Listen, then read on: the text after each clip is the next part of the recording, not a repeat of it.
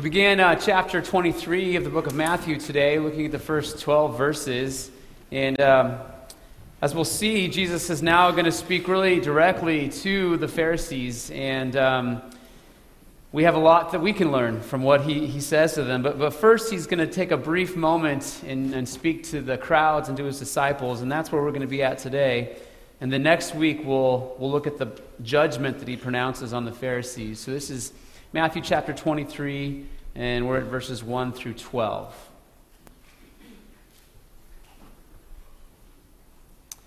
Hear the word of the Lord. Then Jesus said to the crowds and to his disciples, "The scribes and the Pharisees sit on Moses' seat and do and observe whatever they tell you, but not the works they do. For they preach, but do not practice. They tie up heavy burdens, hard to bear, and lay them on people's shoulders, but they themselves are not willing to move them with their finger. They do all their deeds to be seen by others, for they make their phylacteries broad and their fringes long, and they love the place of honor at feasts, and the best seats in the synagogues, and greetings in the marketplaces, and being called rabbi by others. But you are not to be called rabbi, for you have one teacher, and you are all brothers. And call no man your father on earth, for you have one Father who is in heaven. Neither be called instructors, for you have one instructor, the Christ. The greatest among you shall be your servant. Whoever exalts himself will be humbled, and whoever humbles himself will be exalted." This is the word of the Lord. Let's pray. Father, we come before you and we ask again for your mercy to understand your word. Help us to see that you see into our hearts. You judge us according to our hearts, and yet you promise to forgive and transform our hearts. May we be moved by your grace. May we be humbled by your kindness, and may we choose a life of humility that you may be glorified. We pray this in Jesus' name. Amen. Well, this passage is one of Jesus' most important warnings to us. We are a religious people, and we are tempted by the same temptations that the Pharisees succumbed to themselves. And so Jesus warns us that it's possible to believe all the right doctrines. It's possible to live our life with Christian morals and values. It's possible to participate in all the Christian rituals like baptism and communion and church attendance and giving and service, and to still not know God. So it's possible to believe the right things and behave in all the right ways and to still be lost. And that's because Christianity is not primarily a set of beliefs, although they are very important. It's not primarily a structure of behaviors, although Christ does call us out of something into a certain kind of life. But Christianity is primarily about Christ. It's about knowing him. It's about being found in him, not having a righteousness of our own that comes through obedience to the law, but having a righteousness that he gives us and grants to us as a free gift of grace. In our passage today, Jesus is going to use the Pharisees and their approach to true religion. Remember, they had the true religion. God had spoken to Moses and to the prophets, and it was all written down for them. They had God's word. So Jesus is going to use their example as a warning for us. He wants us to know there is a kind of religion that cannot save you, and this kind of religion can be found in every religion of the world. And it can also be found inside true churches of the Lord Jesus Christ. And so today, Jesus is going to teach us about the actions of religion that cannot save, and then the attitudes of religion that cannot save, and finally, the antidote to religion that cannot save. So what are the actions of religion that cannot save. This is not an exhaustive list. These are just the actions that we see here in our passage. What we see is that someone practicing a religion that cannot save is going to be somebody who's presumptuous, superficial obedience, and condemnation. So they presume to take a position of power and authority that they either were not given, or if they were given it, they use it to lord over other people in a presumptuous way, as if somehow they're better than other people. They obey, but their obedience is only superficial, so it's skin deep. It doesn't come from their heart. And then they condemn others for their failures, rather than offering grace and compassion. Let me show you in the text. Matthew tells us, "Then Jesus said to the crowds and to his disciples, 'The scribes and the Pharisees sit on Moses' seat, so do and observe whatever they tell you, but not the works they do. For they preach but do not practice.'" So Jesus has been interacting with the religious leaders now for about a chapter and a half. And now he turns to his disciples and to the crowds, and the crowds would have been those who believed in him, but also probably those who were at least open to hearing what he had to say. And he begins by warning his disciples and the crowds about the kind of religion the scribes and the Pharisees were practicing and teaching. And he says, "They sit on Moses' seat, so do and observe whatever they tell you." And this is an odd thing for Jesus to say, because there is no Moses Distinguished Chair of Theology at the University of Jerusalem. So what is Jesus talking about when he says they sit on Moses' seat? There was a chair in the synagogues in Israel, and the person who taught from Moses' law would sit in that chair as he instructed those who gathered in the synagogues. But it's not like Moses' authority was handed down from one person in every generation down to the scribes and Pharisees here. It's not like the Pope, where you have a new Pope who has all the same authority as the previous popes. So why did Jesus say this? Well, because the scribes and Pharisees were full of presumption. They put themselves on Moses' seat as if they had inherited his authority. Second of all, after everything Jesus has said about the teaching of the scribes and the Pharisees, why would he tell them all of a sudden here in this passage to do whatever the scribes and Pharisees tell them to do? Throughout the entire book of Matthew, he's accused them of not having read or not even knowing the law. Back in chapter 15, he says this to them. He says, "They're teaching as doctrines the commandments of men." In chapter 16, he tells his disciples to beware of the teaching of the Pharisees and the Sadducees. The very next verse in our passage, he's going to tell them that they're teaching as heavy burdens. Their teaching is heavy burdens that are hard to bear. So why would Jesus all of a sudden say that the crowds and the disciples should follow their teaching?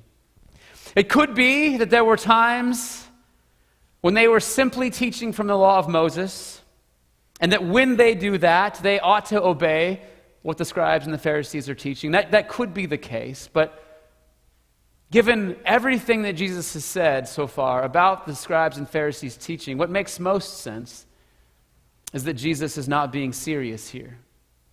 It's like when your 3-year-old climbs into the driver's seat of the car and everybody says, "Oh, little Susie's driving, buckle up your seatbelts." It's hard to hear the irony in Jesus' voice when we're reading this passage. Well, the Pharisees, they put themselves in Moses' seat, so do whatever they tell you. This is because religion that cannot save is presumptuous. The person with this kind of religion presumes they have the same authority and deserve the same respect and admiration as great teachers from the past. They presume everyone is there to learn from them just because they have a title, and they imagine they've been called to rule instead of to serve. So Jesus says, don't do what they do. They preach, but they do not practice. They like to talk, but they don't like to obey. which is also a strange thing for Jesus to say, because the Pharisees had the reputation as being the most disciplined law keepers in Israel.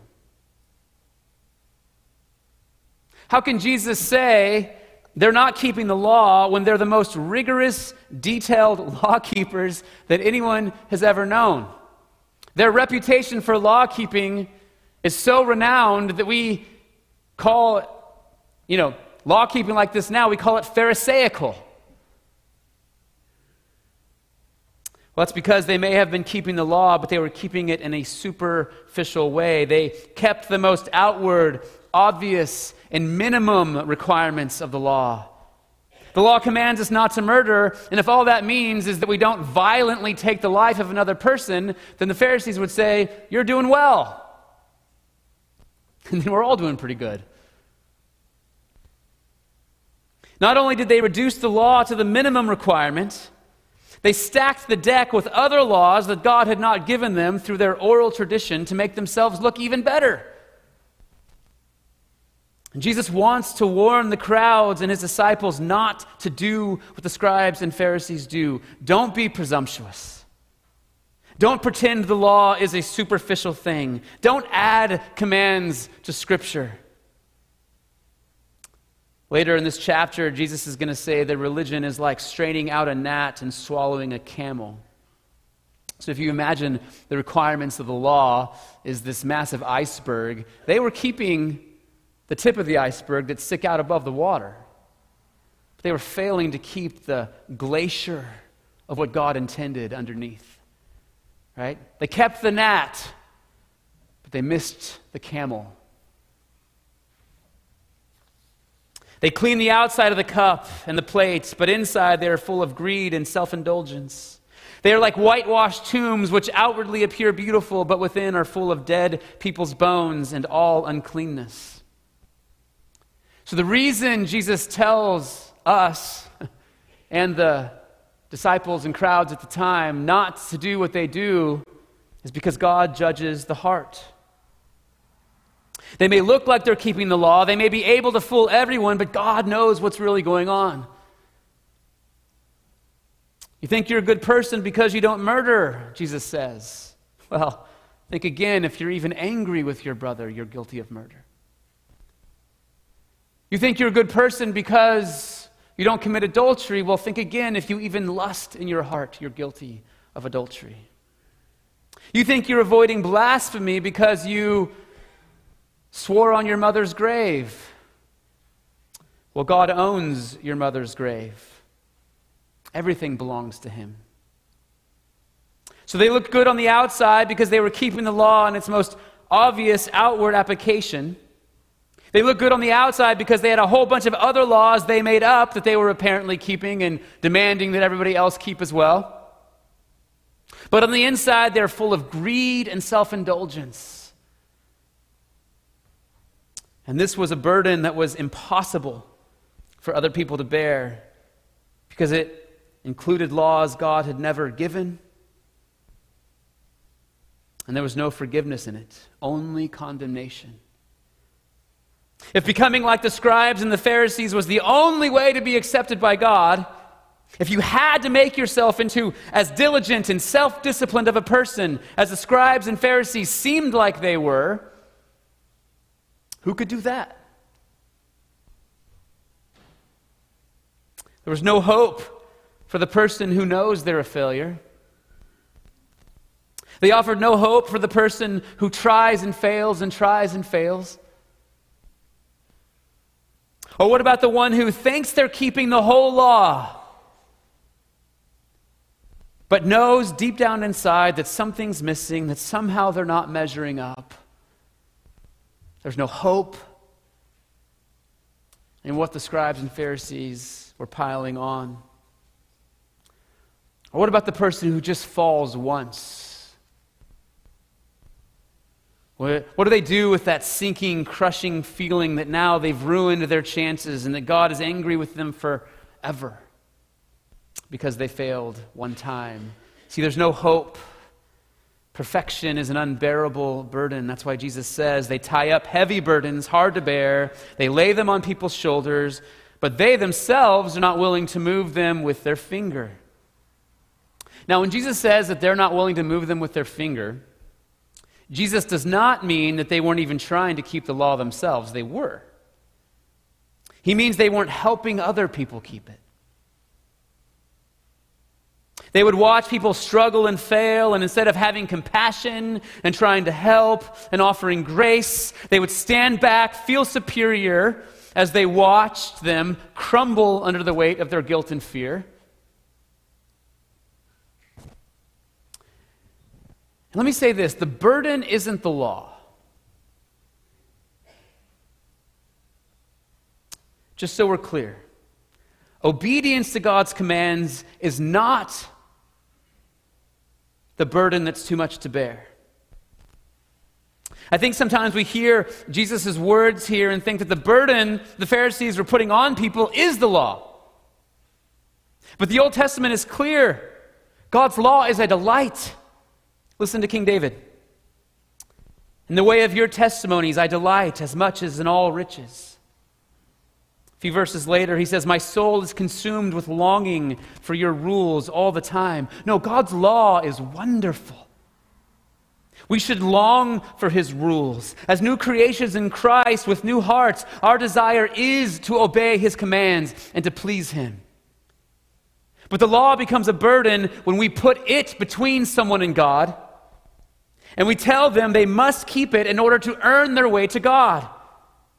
And then we add more laws on top of that God didn't even give. That's when it becomes a burden. Which is why Jesus is so different. He says, come to me, all who labor and are heavy laden, and I will give you rest. Take my yoke upon you and learn from me, for I am gentle and lowly in heart, and you will find rest for your souls. For my yoke is easy and my burden is light. See, Jesus' burden is light because there's no condemnation, only infinite forgiveness and grace for our failure. Jesus' burden is light because with him there is forgiveness so that you may be feared, which we quoted from, I believe, Psalm 130 earlier today. Jesus' burden is light because in him we have strength to keep his commands, and he will give us a heart to delight in them so that we are consumed with longing for his rules. In Jesus, the law is no longer standing between us and God, condemning us before God, but it becomes the path to joy and salvation that our Lord walked before us so that we might follow him. The Pharisees' burdens were hard to bear because they offered no forgiveness, no hope, no grace, just condemnation. Which takes us to our second point, the attitudes of religion that cannot save. So if the actions are presumption, superficial obedience, and condemnation, the attitudes are vanity, arrogance, and the fear of man. Jesus goes on, they do all their deeds to be seen by others. For they make their phylacteries broad and their fringes long, and they love the place of honor at feasts and the best seats in the synagogues and greetings in all the marketplaces and being called rabbi by others. So they do all their deeds to be seen by others.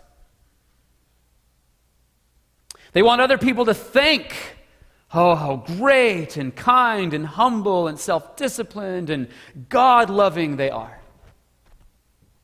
And they might have actually done really good things. Visiting the sick, serving at the soup kitchen, helping your neighbor build his fence, offering a prayer at the synagogue, studying and teaching the Bible. All really wonderful things. But if the reason we do them is wrong, then we're sinning.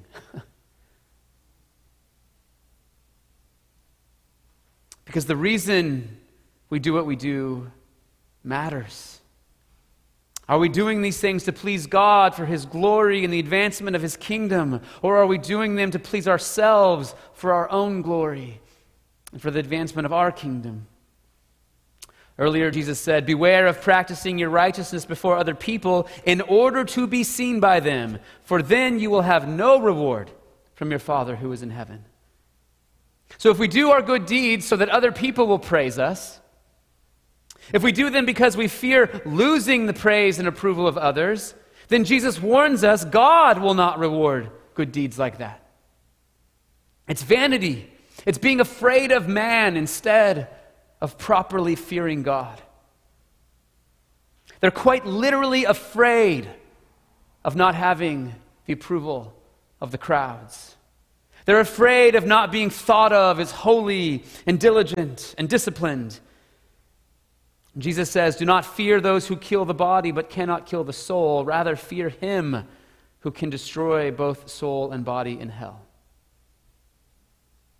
So because they don't fear God and they so desperately want to be seen as holy and righteous by others, they end up doing ridiculous things.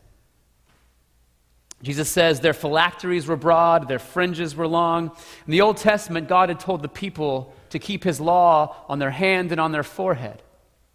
In Deuteronomy 6:8, he says, you shall bind my words as a sign on your hand, and they shall be as frontlets between your eyes. So the scribes and the Pharisees, they took this very literally. They would write down the law, and they would put it in little pouches and tie it around their wrist or around their head. But instead of putting a small pouch around their wrist or forehead, or only wearing it while they were praying, they would put ridiculous boxes to show off to everyone how important it is for them to always be thinking about God's law.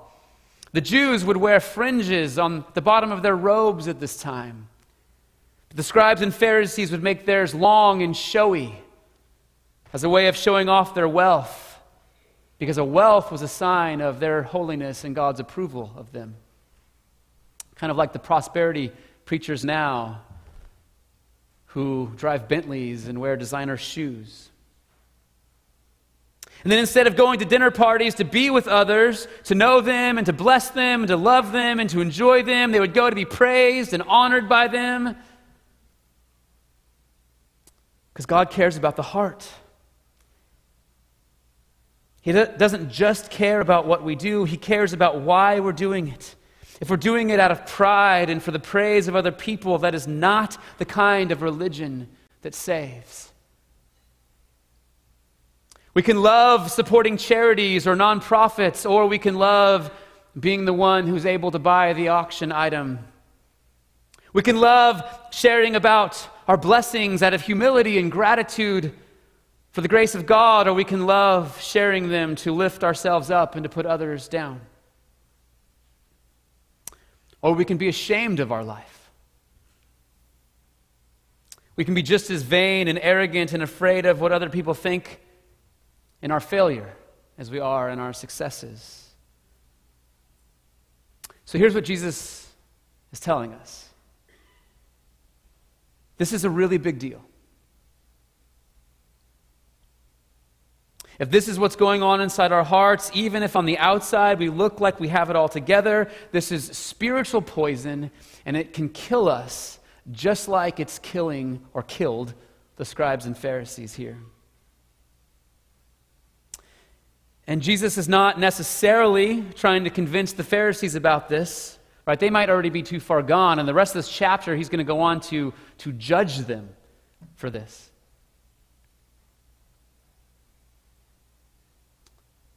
That's why he's warning the crowds and his disciples and us, don't let the seeds of this grow in your heart. Don't think that just because you're not committing actual murder that somehow you have this whole religion thing figured out and that you're better than anyone. In fact,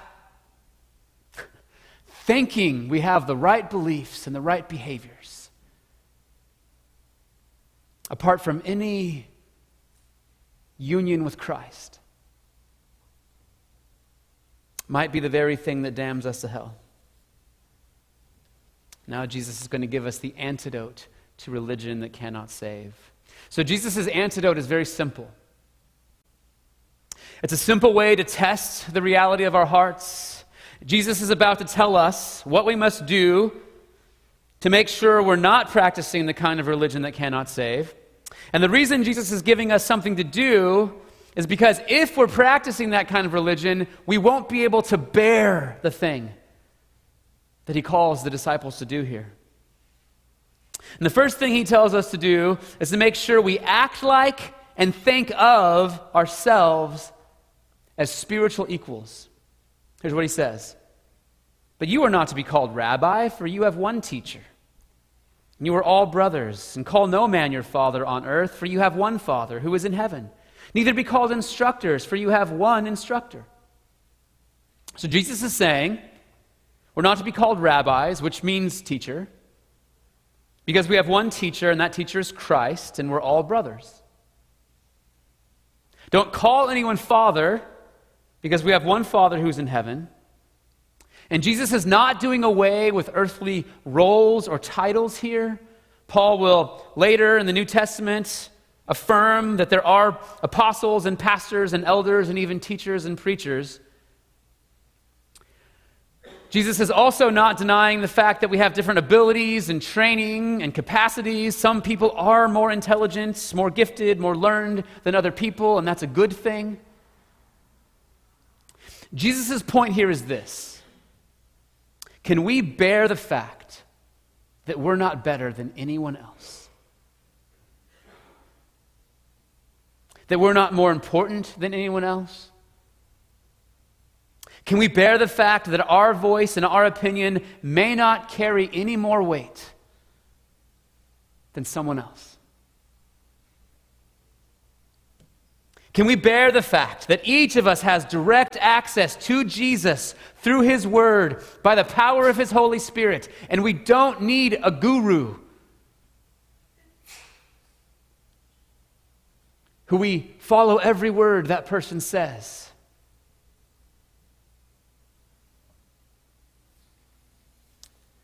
That it's possible for an older woman with an 8th grade education to know more about faith and life than a seminary graduate, and probably she does, it's not even just possible, because she knows God more deeply and has read and memorized her Bible for a lifetime. Yet if that seminary graduate becomes her pastor, she will respect him and submit to him as her pastor because she knows that's a God-given role and she's no better than him. And if he's a good pastor, he will love her and serve her. And as he does, he'll be able to recognize that she's a godly woman and that he has so much that he can learn from her because he knows that he's no better than her. As the Apostle Paul reminds us, what do you have that you did not receive? Everything in this life is a gift. It's vanity, arrogance, and the fear of man that makes us feel like we need the respect that comes with the title. It's vanity and arrogance and fear of man that motivates one person to force someone else to submit to them. And if we presume to sit on Moses' seat in our church or in our home or at work, if we act like everyone should do whatever we say because we are the superior one that is doing all the right things, meanwhile we're condemning others because they don't measure up to us. If that's where our heart is, the medicine Jesus offers is to remember that we're all brothers and there is one teacher and one Father, and we don't need a title. Why? Because the greatest among you shall be your servant. Whoever exalts himself will be humbled. Whoever humbles himself will be exalted. A wise man once told me that we only have two options in life. We can either humble ourselves or be humiliated. That's it. If we choose not to humble ourselves, we will be humiliated. If we exalt ourselves, God will humble us. But if we humble ourselves, God will exalt us. And Jesus is helping all of us diagnose the state of our hearts here. Do we consider ourselves a servant of all? Are we willing to love others, starting with our church and our family, and be a servant to all? Fathers, are you willing to be present and faithful in your home? Serving your wife and your children as the spiritual head of your home. And you know where that begins? It begins on your knees in prayer and repentance. The best way to begin serving and leading our families is for them to see us following Christ and putting to death our own sin. And mothers, are you willing to serve your husband and your children day in and day out with joy and contentment, even in the face of the same frustrations, the same rebellion, the same monotonous tasks every single day?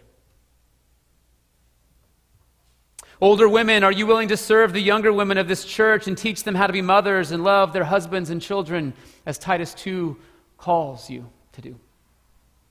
Older men, are you willing to serve the younger men of this church and provide godly examples of faithfulness and joy in the Lord, even when everything in you wants to rest and enjoy the life you've built for yourself?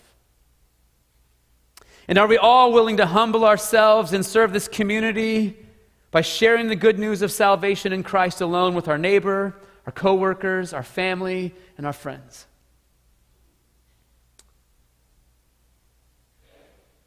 And are we willing to accept whatever title and role in this life that God gives us, knowing that it makes us no better or no worse than anyone else? And that it is a privilege to serve our King in whatever He calls us to serve Him in. Because the antidote to religion that cannot save is radical humility. The kind of humility that really believes I am who God says I am. That as Christians, we are called to a life of humility and service to our family and our church in a lost and dying world, and that my life is really not my own, and that I belong body and soul in life and in death to my faithful Savior, Jesus Christ. You see, Jesus is the example of perfect humility. Because even though He was God, or is God, He never denied the fact that He's God. He exercised His authority as God, as the Son of God, when He walked this earth. He taught, He preached, He warned, and yet He was humble. What made Him humble? A lot of times I think we associate humility with like servility and timidity. But Jesus was not like that, yet He was humble. What made Him humble?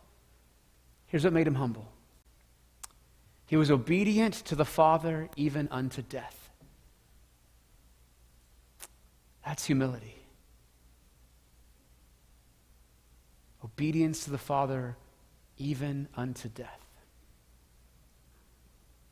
And see, Jesus was humble, right? By acknowledging the truth about Himself, which was that He is God's Son, and through Him and Him alone can salvation be found. And we are humble in the same way by acknowledging that same truth, that Jesus Christ is God's Son, and only through Him can salvation be found. That we cannot save ourselves, and that we are so wrecked that we're no different than these Pharisees. Friends, as a spiritual leader and teacher, this is a humbling sermon to study for. And I know I'm not alone. I know I'm not alone in being guilty of presumption, surface level obedience, condemnation. I'm not alone in pride and vanity and fear of man and worried about what other people think of me. And Jesus wants us to know that this is poison, because we can so easily think, hey, I'm doing so well, I'm obeying all these rules, God's happy with me, that we can actually justify secret sins because, this offsets that. And we can go on thinking everything's great. And Jesus wants to take us deep into our hearts, and He wants us to see that we desperately need Him every moment of every second of every day. That apart from Him, there is no hope. Only condemnation, but in Him, in Christ, there is freedom from that. There's forgiveness for that. And that we need Him so desperately that we must lean into Him every moment for the forgiveness and the grace we need, because our hearts are so I remember the picture I drew earlier of the iceberg, right? It's not the tip of the iceberg that we struggle the most. It's this glacier underneath. It's in the heart. And as Christians, when we learn to depend on him in the heart, I don't know about you, but today when we sung that song after reading the law, I was so moved. Because everything we said is so true about me. The need for Christ's mercy is so extreme and so wonderful because he grants it. He gives it to us. And really this warning here in this passage is not to condemn us when we see those things in our heart, but to drive us to Christ. And then if you're like me, we'll probably be battling those heart issues the rest of our life, but we do so in dependence on Christ. Let's pray. Father, we come before you and we confess that we so easily become Pharisaical. We so easily become those who trust in our own works, who trust in our own righteousness, who love to be seen by others, who love to be thought of as holy and righteous and good. And yet, if we're honest, Father, the glacier underneath our heart exposes the reality of our sin and how desperately we need you, God. Please help us to embrace the forgiveness you grant. Help us to love your law, that we might delight in it, that we might long for your rules, that we might long for your strength and your power to live in them from the heart, that you may be glorified, that others may be brought to salvation, and that our hearts might be trained in this life to enjoy you even more in the next. Pray this in Jesus' name. Amen.